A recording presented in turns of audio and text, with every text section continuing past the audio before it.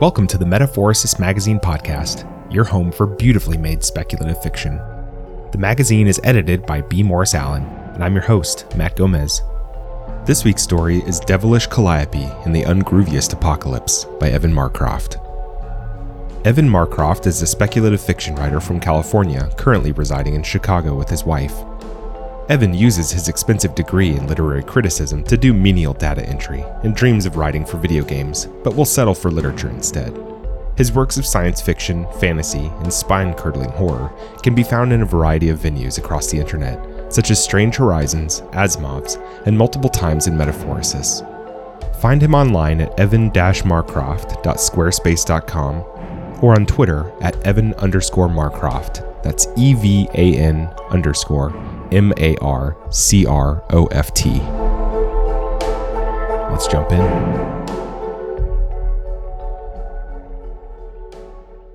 I'd just worked the handcuffs loose when my phone started vibrating in my pocket.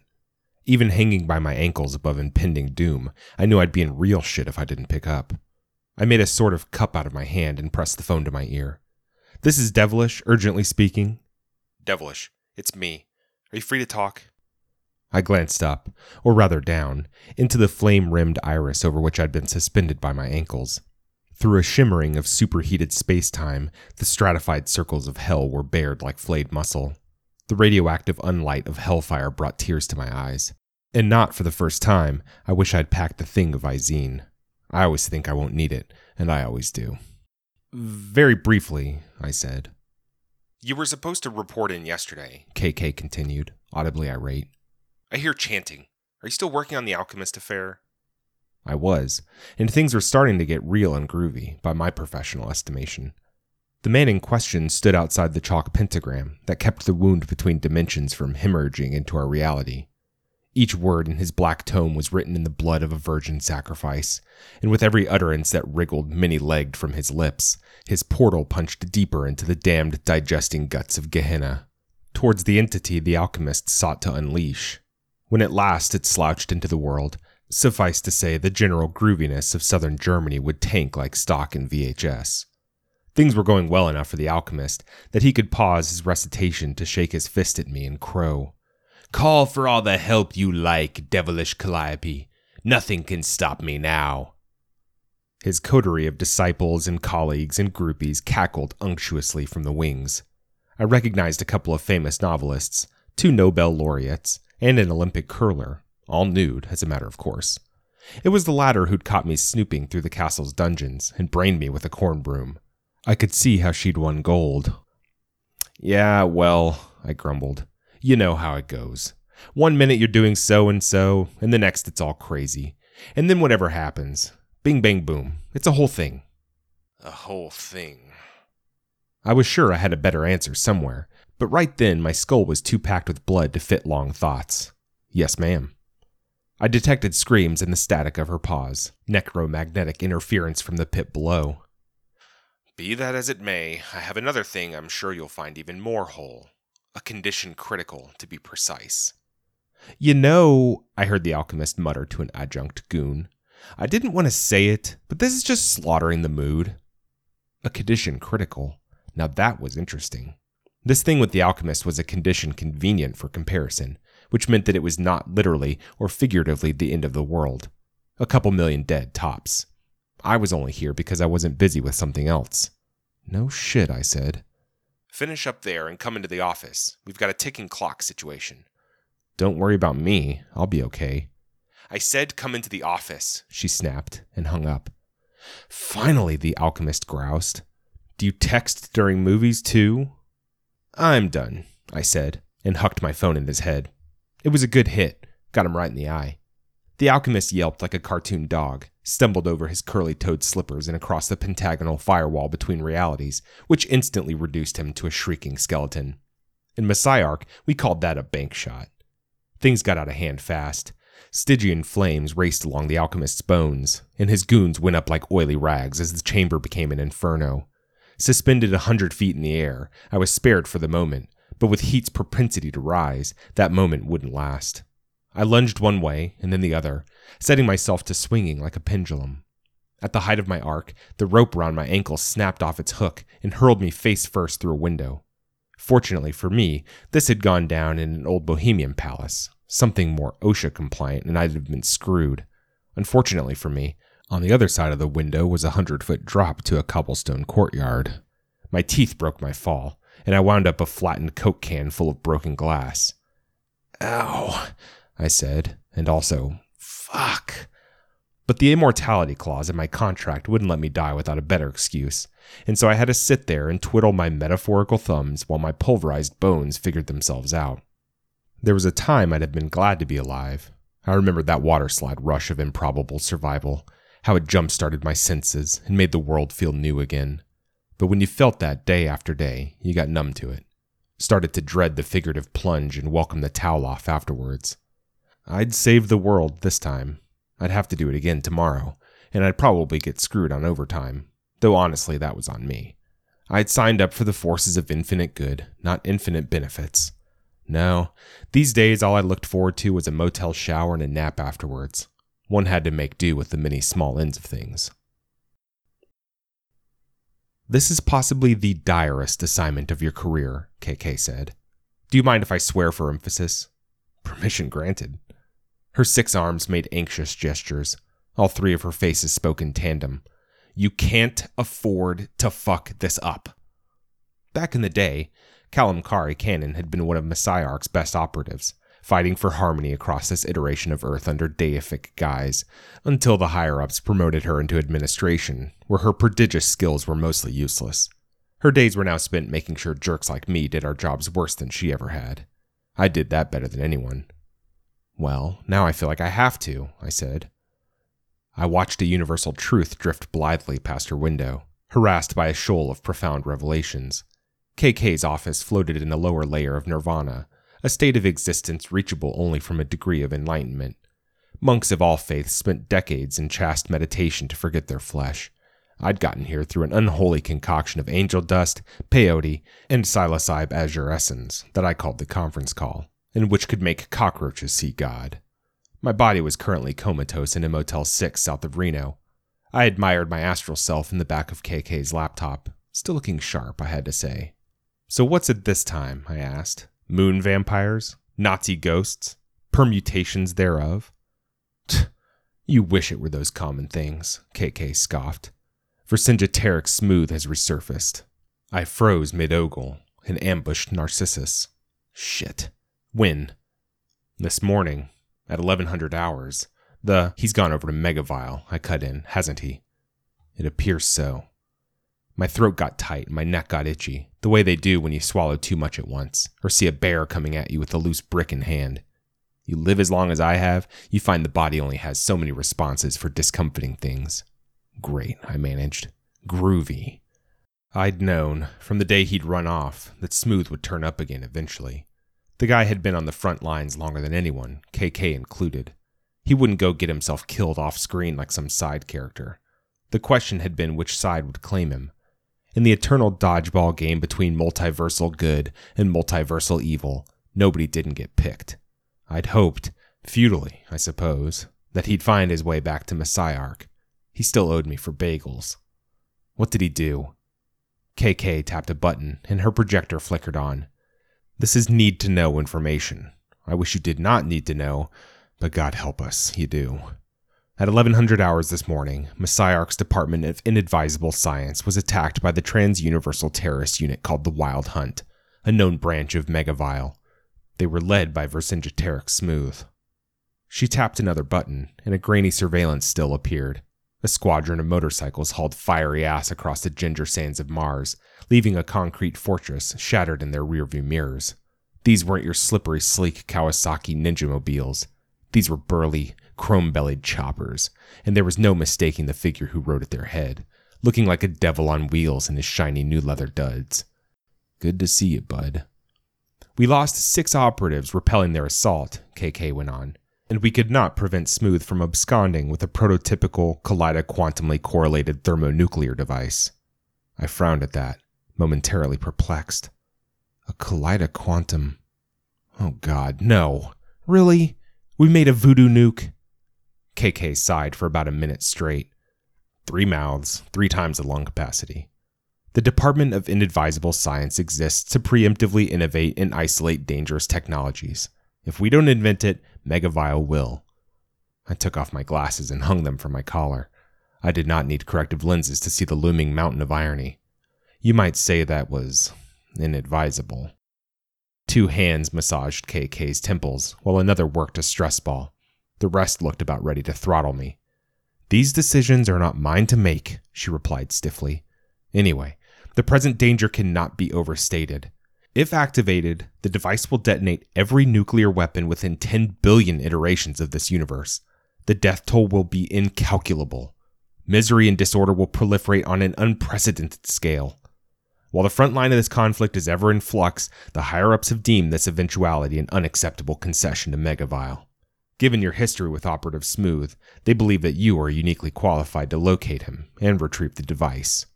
As the arbiter of all things groovy and not, I had to admit that an apocalypse to the zillionth power was decidedly ungroovy. Who's to say he still has it? I asked. If he'd handed it off to Megavial, they'd have used it without hesitation. He's holding on to it for reasons unknown and disconcerting. 3 of her eyes drilled into me like they could torture out a hidden answer. The other 3 looked very tired. "Do you know where to find him?" Did I know where to find a universe-hopping biker assassin? It wasn't like he'd been sending me postcards from balmy Bora Bora. But him keeping the voodoo nuke? That got my mind a whirring. Vercingetorix Smooth had a reason for everything. What I knew, perhaps better than anyone, was that it was never the reason you suspected. "Not a clue," I said. "But give me a deadline to run up against and I'm sure I'll panic into something." "The deadline is whenever your ex-partner decides to use the damned thing," KK replied. "You'll know when you reach it." 32 hours hence, I was cruising up the I-90 towards the heart of Chicago. The city rose ahead of me like a large urban conglomeration. To my right, Lake Michigan was a big blue thing. The come down from enlightenment had pretty much depleted my capacity for abstraction. Initially, I'd had no idea where to start looking for Smooth. KK hadn't been a whole heaping of help either. Agents were being mobilized across all realities, what with the trans-universal threat. Given the emergency, I figured I'd be given a crack team of my Earth's best operatives to work with, but one apocalypse did not put others on hold. "Busy day?" I'd asked, to which she'd swiveled her monitor to show me a werewolf eating the president. Busy millennia. But I'd remembered that the Wild Hunt had been active for centuries before Smooth took over. They'd made plenty of appearances from this Earth, pillaging, slaughtering, and recruiting from among its most brutal souls. A dip into my pool of snitches had given me a lead on a possible Wild Hunt rider operating out of the Windy City, and that had led me here, to the curb outside the old Biograph Theater, secret lair of one Professor Marcus Marchpane, mad scientist extraordinaire. I found my way into the theater's secret basement without difficulty, fiddling with every doodad in the prop closet until a trapdoor opened beneath a box of wigs. I breezed impatiently through the various traps therein, the gases and the lasers. I didn't have time to indulge the mad professor's nonsense. I'd been through this routine 100 times. I couldn't remember the last time I'd been surprised, or made an impact for that matter. The covert struggle between multiversal good and evil was trapped in perpetual stalemate. Messiarch championing order, liberty, good vibes, and taxes filed on time, with Megavial harbinging everything opposite: chaos, fascism, ska, and indiscriminate genocide. We'd win one battle, Megavial the next. We'd stop an eruption, they'd shoot a Duke. For every score, a counter-score, kicking the end further down the road. So it went, and so it would go, one side one up in the other, ad infinitum. At least with TV, you could turn the reruns off. The lab under the trapdoor was crammed with your standard mad science shit. A Tesla coil that spat lightning randomly, a thing that went splort in a tube. I subdued the proprietor with a masterfully executed Krav Maga sleeper hold, which is what I call an ether-soaked rag, then laid the professor down on a pile of loose brains. It wasn't him I had questions for. Death doesn't give warnings, but sometimes it steps on a twig. As I straightened up, the telltale crackle of negatronic particles ionizing reached my ear. I ducked, watching a ray of acidic light melt a hole in the cinderblock wall, and spun to see a blocky, 50s-style robot charging another shot in its cannon-barreled forearm. On a well-oiled reflex, I swept a mirrored platter of medical tools off the gurney and threw it up like a shield before me. The killing beam struck it and rebounded, piercing the robot's steel chassis and carving it neatly in half across its knob-studded torso. I knew better than to think that it was harmless in 2 pieces. I strode over and crumpled its gun barrel beneath my heel. 3 times is not the charm, I said, unhooking a spray bottle from my belt and taking aim at the robot's exposed wires and gears. This here is water and bleach, my claptrapidus amigo. It's how I buy answers.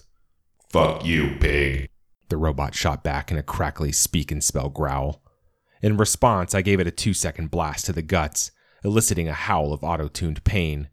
That's for wasting 2 seconds, I said, with more of a snarl than I'd intended. I know you're with the Wild Hunt. Tell me how to find Vercingetorix Smooth, and you'll leave here without sounding like a broken VCR. Good deal? The robot's light bulbs dimmed in suspicion. Why do you want to know? I tightened my finger on the spray bottle's trigger. All right, the robot relented. Here's the deal. I got dump trucked in that Mars thing, so I figured I'd take the weekend for repairs. Smooth said he and the boys would pick me up Wednesday night. We're supposed to rendezvous at this bar on the Texas border called the Baño del Diablo. There's a ley line convergence there. Makes for a real smooth ride getting in and out of this dimension. If you're looking to ambush him, go nuts. But if I were you, I'd write a will first. There. Was that so hard? I turned for the door, and as I did, something sharp kissed me on the earlobe. I looked at myself in the platter, and damned if there wasn't a feathered dart dangling off it like a hippie's earring. Motherfuck, I swore, rounding on the robot. I stomped down on its free hand until I snapped off its wrist. I am in no mood, okay? Why does it always have to come to this? Why can't you mega-vile assholes just give me a fucking break for once? Despite its damage, the robot laughed, a sound like a staticky transmission cutting in and out. Oh man, I know you. You're devilish Calliope. You're just like Smooth said you'd be. You used to be cool. Now you're a dick. I'm not a dick, I began. But having just literally kicked a guy while he was down, I didn't have much of a follow-up. My anger went swirling down the drain, depositing a scum of tired shame on the toilet bowl of my soul. What was I getting worked up for anyway? I was basically unkillable. A poison dart would only make me puke and trip balls. The me that Smooth knew would have made a weekend out of that. Whatever, I muttered. How does he know? The last time I'd seen Smooth, there had been enough beetles to solve a bridge and torch problem. The robot shrugged its stumps. Because you didn't quit like he did. The last time I'd seen Vercingetorix Smooth, the year was 1974. What a time to have an immortal immune system. The Bee Gees were staying alive, Patty Hearst was making new friends, and Madagascar became the first country to recognize the Sahrawi Arab Democratic Republic. A landmark year across the board. Pants could be more than one color, your hair could wear its hair down, and life was good. But like Richard Nixon's sterling political career, all amazing things had to end. Smooth and I had just clambered from the steaming debris of a Martian void cruiser whose prow had plowed a miles-long trench across New Mexico. I remember being drenched in liquefied alien viscera and smelling like the locker room at Area 51, my once unimpeachable perm now gore-slicked and as impeachable as the president. We parked our coccyges on an aerodynamic spoiler so that we could air dry in the twilight, decompress, and watch the shadows stretch out long and blue across the desert. I've got a question, said Smooth. Is it, why did you press the red button and not the green one? No, he laughed, because he knew I did screwy shit to keep things interesting. What does your life look like? Like, if you had to pick a physical thing, what would it be? That was a very 70s sort of question, very in vogue in the dynasty of horoscopes and LSD. A decade later, and the only answer you'd get would be a big pile of cocaine. As out of hand as the Mars assignment had gotten, I was already looking forward to the next. The build-up, the big plunge, the heart-stopping velocity towards the splashy mess at the bottom. Hell yeah. A water park, I finally decided, where there are new slides all the time. That's funny. When I look at my life, I see a shelf full of books. Like your shelf or a bookstore? Irrelevant to the metaphor. My life is all these books in a series. The far-out case files of Vercingetorix Smooth. They look like a wild romp at first, and maybe the first one is, but not the first 10. You keep reading until you realize they're all the same beneath the cover. just with the names and places changed up like Mad Libs. The same ups and downs, the same stale tropes, and there's 65 million more to go. Would you want to keep reading? I don't know why I would. I didn't know then, but that New Mexican twilight was a Rorschach blot. I recall that I'd seen the faintest seam of color on the horizon, the promise of a crisp morning and a fresh escapade. I would only realize later, over a sack of untouched bagels, that Smooth hadn't seen anything. The hero's journey is meant to be a circle, he murmured. All I see ahead is a straight line. I think it's hard to think happy thoughts when you're covered in proof of life on Mars. Maybe, D. I say sleep on it, I said, which, in hindsight, is the most awful thing you can say to a conflicted friend. I could have offered to hold some of what he was carrying. I could have cracked a joke and laughed his trouble away. Instead, I told him to take it to a bed, where it would grow sour beneath the sheets, like a body in the throes of addiction. You'll feel better tomorrow. Deal with it yourself in a darkened room where you won't bother anybody. I'm sure you'll be all right. Yeah, probably. Smooth stood, teetering on the space fin from another world. Do me a huge. Tell KK I'm taking a personal day. I think I've earned it. I'll be back in on Wednesday. See you then, yeah? I remember being confident, as he sauntered off, that I would see him that Wednesday. I'd bring a bag of bagels to share, one with each kind of topping, because the everything bagel was still years from being obvious. And when he wasn't there that morning, I remember being pissed more than anything that I'd blown $5 to watch bread go stale. It wasn't fair. Things should have to say goodbye when they leave you. The bar the robot had mentioned was a crumb of Vegas out there on the desert. Some enterprising scumbag had taken an old barn and slathered it in neon, put a couple of shitty picnic tables out front, a sign by the highway. I stumbled inside beneath a neon devil on a neon toilet, through a swamp fog of upchucked beer and bad marijuana. Speakers on an empty stage were blaring White Rabbit, number 1 on my top 10 songs to slowly fade away to. An enticing prospect, but I have to settle for getting sloppy. I groped my way to a bar stool and collapsed, grateful for a seat that didn't kick me awake with every pothole. Howdy, stranger. What do they call you? I looked up. The girl behind the counter was maybe 20, with a tattoo of a rose on her bicep, a week's worth of luggage under each eye, and a bruise on her jaw. Her smile had no business being kind, but it was anyway. Devilish Calliope, I said. You? Mona? What kind of name is that? Greek? It's a code name, I shrugged. I'm sort of a secret agent. Nice to meet you, Mr. Secret Agent. That warm smile again.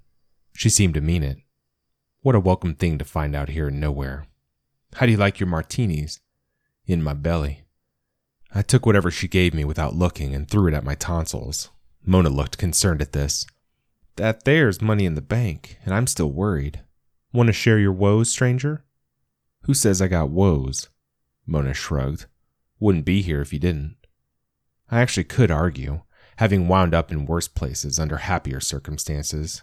More than one birthday of mine had ended in a volcano, but she was right that I wouldn't pick this place over SeaWorld. I handed over my empty glass. Whatever it was hit my brain a second later and punched a hole through it. Do people come in here and spill crazy personal shit on you a lot? It's pretty much my whole job, she said. She'd been warned. Better than my job, I muttered. I didn't put it together until I got down here, but this marriage has soured. I mean, really, the kids are gone and we're in separate beds. The thing is, they tell you that this is the most important thing you'll ever do, right? And yeah, I'm out there saving the world every day, but it never stays saved. For every bad guy I put away, there's 3 more on the wait list for his doom castle. It's ridiculous. I was surprised by the heat in my throat. This was more than I'd felt dangling over the alchemist's hellhole.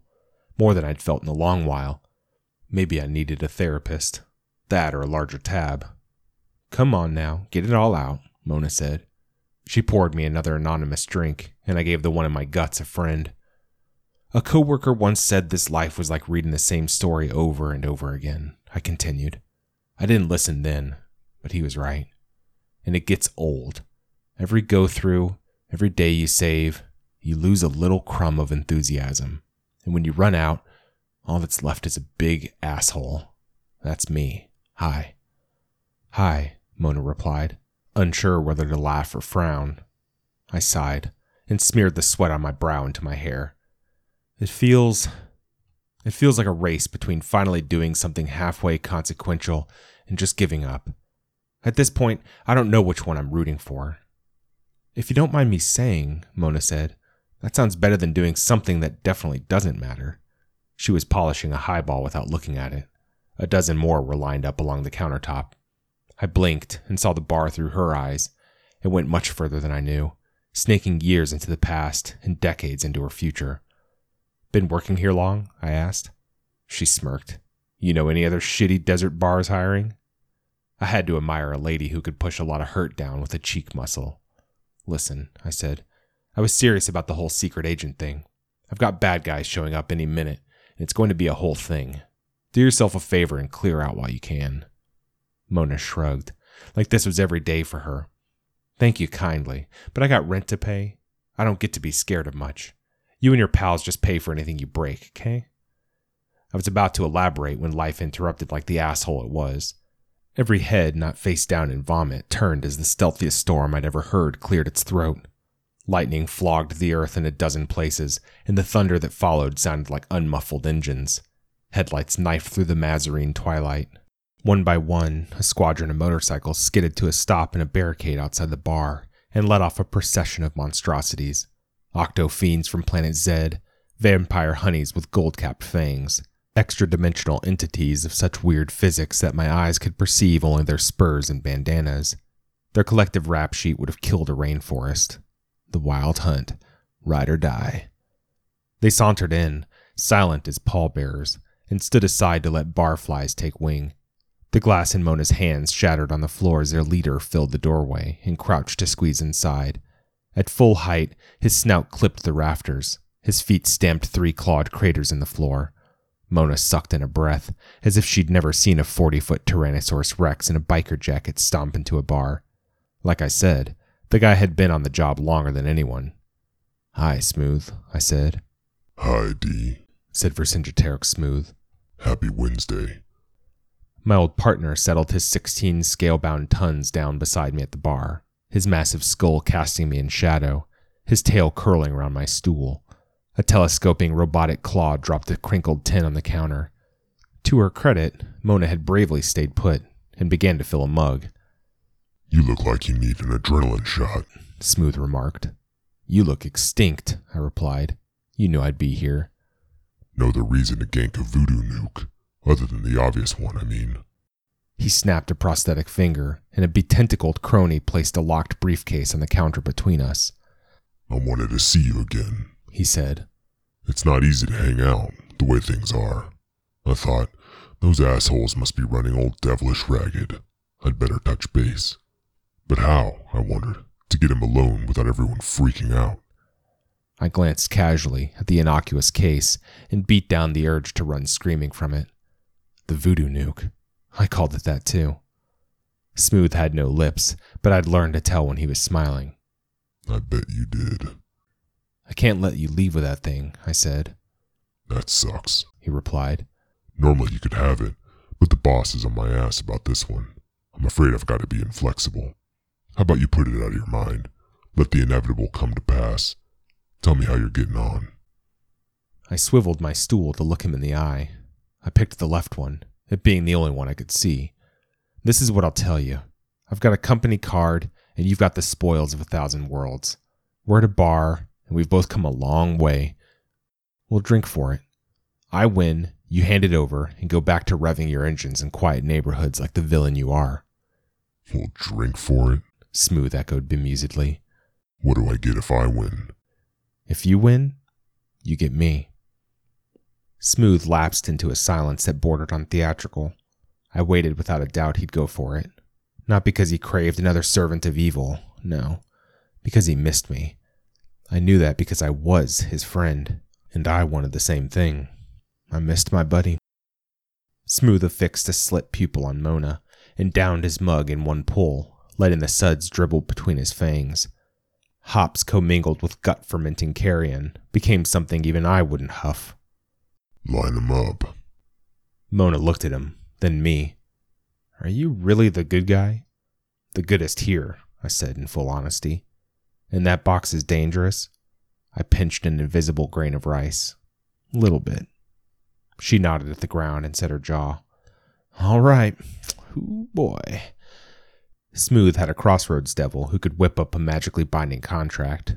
Neither of us would be wiggling out. With everything signed in blood, the drinking commenced. Mona poured shots and we downed what we were given. Vodka, gin, other pellucid poisons. My kidneys had survived tours of Australia, Russia, and Arizona U, but Smooth was a gigantic dinosaur, so who could know the odds? It was cordial at first, drinking as we caught up on the last few decades. He didn't seem to mind me foiling Megavile's plots, and I guiltily enjoyed hearing about the interesting people he'd been eating. We could have gone on into the morning, but it was only a matter of time before we found that unavoidable question at the bottom of a glass. Best to rip the Band-Aid off. Why did you quit? I asked. Smooth handed Mona his latest empty and took a refill. It's like I said in the desert. He'd barely begun to slur his words. Meanwhile, I felt like the barn had left port, and the seas were getting choppy. The danger, the adventure, the intrigue. It lost its edge. I ran out of new things to see, reasons to keep going. And you know what? It never got results. Nothing changed. Nothing got better. At least not for long. Eventually, I had to ask myself, what's the point of playing a game you can't win? Like you can win over at Megavile either, I snorted. That's where you're wrong, he said, and my heart, which had been chugging along just fine, lurched down a dark side road. Here's the truth that Messiarch will never tell you. Nobody can really win this thing. Not me, not you. They hold evil up like something we can all stop if we hold hands and sing, "We are the world." But it's not. Evil, it turns out, is not an outcome. It is a process. Its goal isn't to stamp out good forever. No. All it wants is to be, to exist, perpetually in flux, waxing and waning, letting hope flourish just to be crushed ad infinitum. Think about it.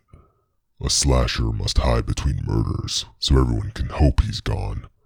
A tyranny must fall so that it can rise under a new flag and conquer again, just as a forest burns and grows anew. If evil actually won, if every last scrap of happiness were gouged out of every universe, it would be left with nothing to do. The clap of his glass on the countertop went through my booze-bruised brain like a shockwave. Evil doesn't want a knockout, he said. Evil wants to exist, and it always will, because evil is what good must inevitably become. Smooth sent another shot nonchalantly down the hatch. I'd almost forgotten the one in my own hand. Don't believe me? Smooth replied to my silence. Hello, I'm the proof. Epoch's on the job, and still I fell. Lucifer did it for less, and sooner. The best of intentions still break down when the going gets rough, when the going never ends. Systems corrupt, wills erode, agents defect. It's not about choosing to do bad, that's hard. It's about admitting how pointless it is to be good, which is easy. It's leaning into the wind that's blowing and letting it take you where you're already bound to go. Don't tell me you haven't felt it pushing. Sooner or later, the decay of decency claims all. He turned to baste me in a cloud of yeasty gizzard stink, as revolting as it was painfully nostalgic. The end that you're holding out for isn't coming. Tumbling forever between saved and unsaved, the world is a tossed coin that cannot fall. There is no win condition for you, only the monotony, the score and the counter score. And I'll tell you what, my friend, if our team can't lose, well, that's enough like winning for me. He protracted a claw and gently clapped my shoulder. Come on, man. Join me already. This wild hunt thing, fuck it. Out that door is a multiverse of other shit to do. We'll kick around infinity and do whatever, just you and me, and it'll feel good, because that's what evil is. Freedom from hope, freedom from giving a shit. Throw this thing, and we can drink to celebrate your liberation instead. I stared at the droplets of vodka trickling down the inside of my glass. Bitter liquor fast becoming sticky dregs to be washed out and replaced. Was Smooth right? Hell if I knew for sure. But like all forked-tongued lawyers, he spoke himself a good case. Everything, in my experience, only got worse. Even the immortal decayed. Just look at me. I used to be a priest. He didn't need to tell me that every bit of good I'd ever done was doomed to be undone. I knew what Eve felt when she saw that sweet apple hanging there. The serpent had been surplus. Something so simple sold itself. For her, potassium. For me, a release. From hope. From care. Maybe it didn't matter whether he was right. If some final triumph over evil was coming, it was too far in the future even for an immortal to see. However long my life was, it was all I could worry about. No matter what, I'd be spinning in circles until something killed me. I didn't have to be spinning alone. Yeah, I'd have to learn how to ride a motorcycle and commit unspeakable atrocities, but both those things would become second nature in time. The game would never let me go. No, but at least I could play with a friend. Swaying, I groped at the counter. One more drink, this one to numb the choice. I sipped the next shot through my teeth. I froze as the taste struck my tongue. My eyes searched for Mona's, and she looked pointedly elsewhere. I thought, and then I grinned. You almost had me, I said, but I know something you don't. Smooth's scaly brow crinkled. I can't understand you. You're slurring. Yeah, I was, so never mind. I slugged the shot down and waved for another. Smooth and I went back and forth, shot for shot, in silence now, his play made and answered. I stared him down, teetering only slightly as his eyelids began to droop, his tail slashing herky-jerkily across the floor. Seeing me remain impossibly upright seemed to galvanize him. He began to drink faster, as if to prove he could. His side of the bar quickly grew cluttered with glass. I drank and waited. The night crunched down on us, a shrinking prison. Shot number 32 hovered between Smooth's jaws. The Wild Hunt held its collective breath. Behind the bar, Mona edged away. A dollop dropped onto his tongue. Then two. Finally, he dropped the glass down his throat and swallowed it whole, gave his teeth a mocking lick. Give me another, he triumphantly declared. And then his mass tilted sideways and crushed me flat. The Wild Hunt took off not long after. I wasn't sure how they'd got Smooth out. The place was empty when I finished regenerating, apart from Mona, who'd presumably watched it happen with the same expression of fascinated horror. They'd left the suitcase on the uncrushed half of the counter, as per the unbreakable deal. I won't be able to sleep without seeing that, Mona said. Try feeling it. The transformation from pancake to man had wrung the liquor out of me. That was a real dangerous thing you did. Hell if it didn't work, though. She'd had a final shot lined up for me. I drank it now, needing the fluids. Pure, unfiltered water, straight from the tap. You looked like you needed it. Mona shrugged like it was nothing. Even so, she wore that wide-eyed, shell-shocked expression you get from your first blast of weird. No, it would not wear off in time. It was pretty much her face now. Yeah, kinda, I admitted. You got a pen? She did, and I took a minute to scratch out a number on a gently used napkin. Hold on to this. It's for a lady named KK. If she doesn't pick up the first time, leave her 50 messages. Mona frowned, but took it anyway. I don't get it. You saved the world today, I replied. You looked death in the face while you cheated it. That's a solid resume, supposing you're looking to make a career change. If you do call, tell her Devilish sent you. Not that it would be a sterling reference. She nodded and put the napkin in her pocket. Sure, she said. I couldn't tell what she meant by that, but I knew what I'd bet if I had to. I stepped outside with a briefcase to find that someone had slashed the tires on my Matador, lowering its value not 1 cent. I put the voodoo nuke under the seat and sat on the hood to make a call. The Wild Hunt had taken the storm with them. The stars winked overhead like a million proud uncles. Operative Calliope. KK sounded her usual harried self. What is it? What's going on? Nothing, I said. I got the thing. What? I got it, I said again gently. I met Smooth, got the bomb, sent him packing. It's all right now. You don't have to worry. Everything is groovy. Take a rest. Silence on the other end, but I could hear her unclenching, breathing out for the first time all day. Maybe for the first time all year. Thank you, Dee, she sighed. I'm glad to hear that. And I will. I smiled for no one's benefit. Hey, so what's next? Where do you need me now? But she didn't need me anywhere, it turned out. The stars had aligned. For at least this effervescent moment, the world was out of crises. My next call was for a tow.